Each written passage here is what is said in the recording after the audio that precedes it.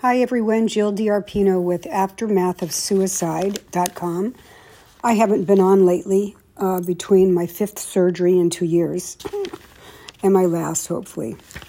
I came across an article by Barbara Danza, which is called Overcoming the Plague of Fear. And I have to tell you, this was so true as to what started happening in 2020, okay, with COVID. But I want to read this to you. It's short, but take it to heart. Listen to this again if you need to. I thought it was spot on. So, during the past few years, a plague has descended upon us. No, not that plague, rather the plague of fear. It has truly become an epidemic. It seems like no matter where you turn, you're being encouraged to hold fast to your fear.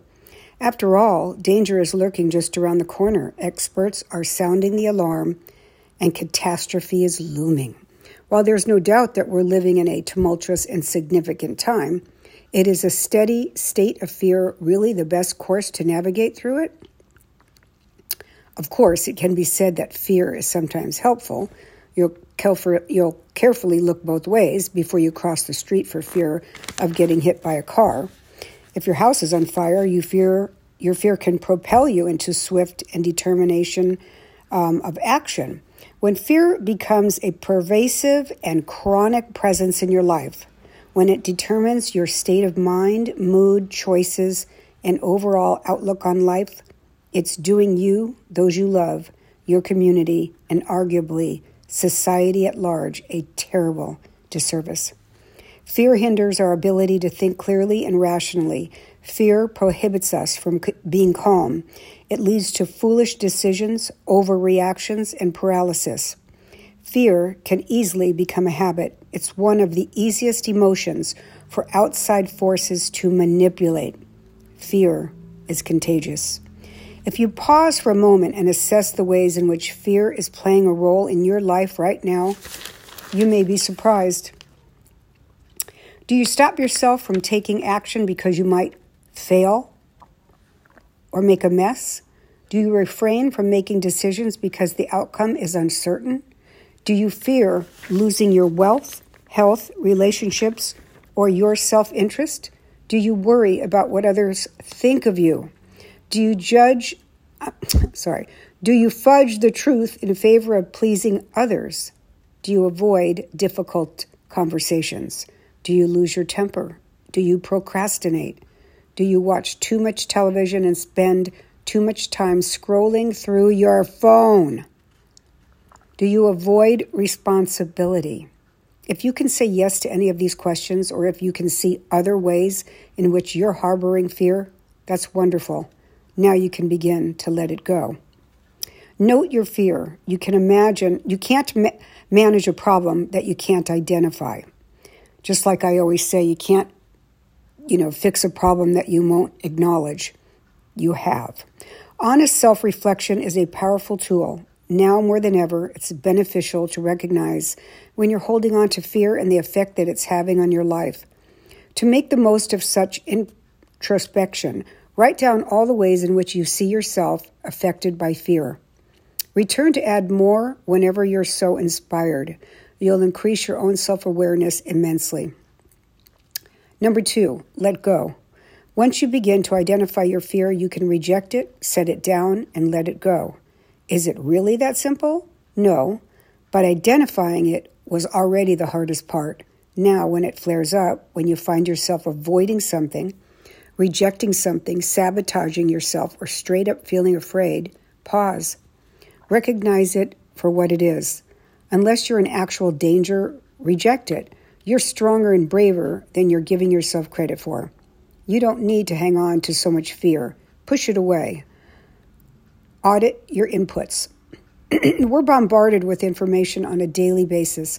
What are you allowing into your mind? Much of today's media messaging is aimed at stoking fear. God, amen to that. That's so true. In the same way that you consider which food you eat, consider what information you consume and its impact on your well-being. That's why I tell many people that are depressed, don't watch the news. If you pause for a moment, most of our lives are very busy. The pace in which we take on each day to day can enhance fear. In fact, we can even use our state of being busy as an avoidance tactic. Try slowing down. Instead of rushing through your phone call or your laundry folding or your dinner preparation, slow down and enjoy the process. Focus on the one thing you're doing. Give it your full attention. Release any fear that you have associated with it. Fear of phone calls. Maybe you fear letting someone down or being judged. Fear of laundry? Perhaps you fear you don't have enough time or you aren't doing a good job. Fear of dinner preparation? Perhaps you fear you don't have enough groceries or your family won't enjoy what you made. Slow down and see the good and the beauty in all that you do each day, even the seemingly mundane tasks. You'll soon turn fear and worry into joy. Have faith. Fundamentally, much of our fear stems from a wish to control our circumstances and our fate. Boy, that is a big one, control. Faith in a higher power relieves much of this burden. When you realize that you can only do your best and live as virtuously as possible, stewarding the life you've been given to the best of your abilities, fear subsides to the background. If you're struggling with fear, strengthen your faith. So true. I'm not pushing religion of any kind, of any type of religion or whatever. I'm just saying that I had a conversation today with someone that I talk to often about her loss, and the thought that we can control and hang on to everything, but nothing's changing. So why do you keep hanging on? Let it go. There's a higher power that will take over. And please don't use the excuse or try to blame, it's God's fault, God let this happen. No, we have free will. We choose what we want to do. Everyone has a choice. Put yourself to the test and take a measured risk. It doesn't have to be huge to start. Reach out to the friend with whom you've lost touch.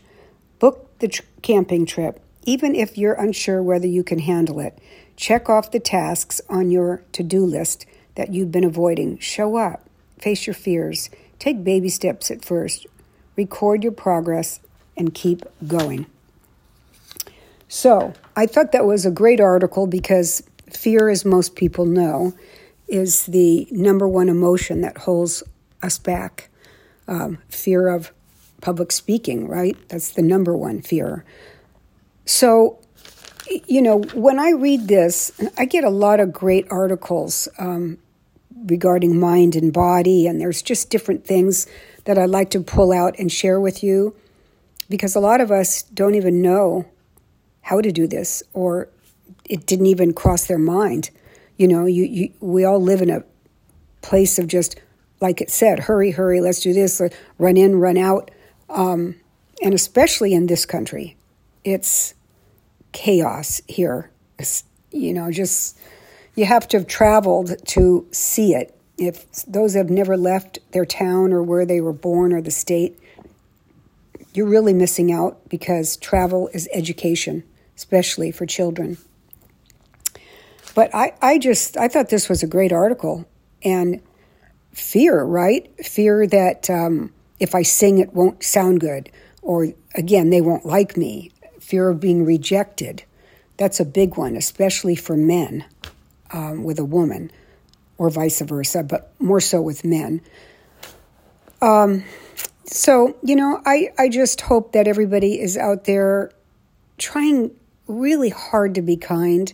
There is so much meanness. I see it on a daily basis, especially living out in the Northeast. It's much more congested. There's a lot of people, and everyone's in a hurry. The infrastructure does not allow for the millions of people that live here, and there's nowhere for them to expand anything. So it just gets more backed up, and the commuting for people, it's just chaos, and you're just aging right before your eyes from the stress, which is a killer, by the way. So, everybody's fighting a battle, even if you think that they live in this beautiful home with all the money in the world. You don't know what's behind that smile or their sadness with everything they have. I love it when I hear people say, well, what does she have to be depressed about? Look at, she's got everything. Wow, that person does not have a clue about life. And most of the time, those that say that have not lost anyone close to them. So if you'd like to reach out to me and let me know if there's something you'd like me to talk about regarding suicide loss, mental illness, anything, health, diet.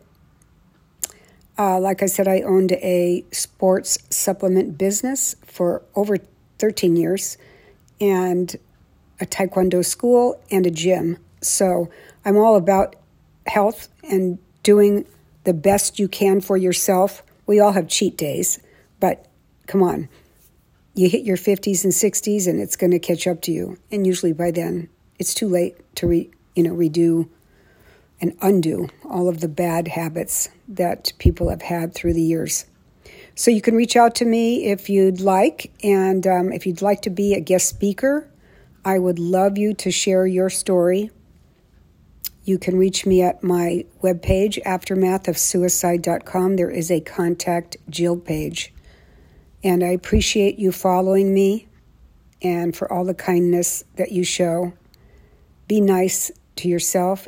Please be kind to other people. Take care.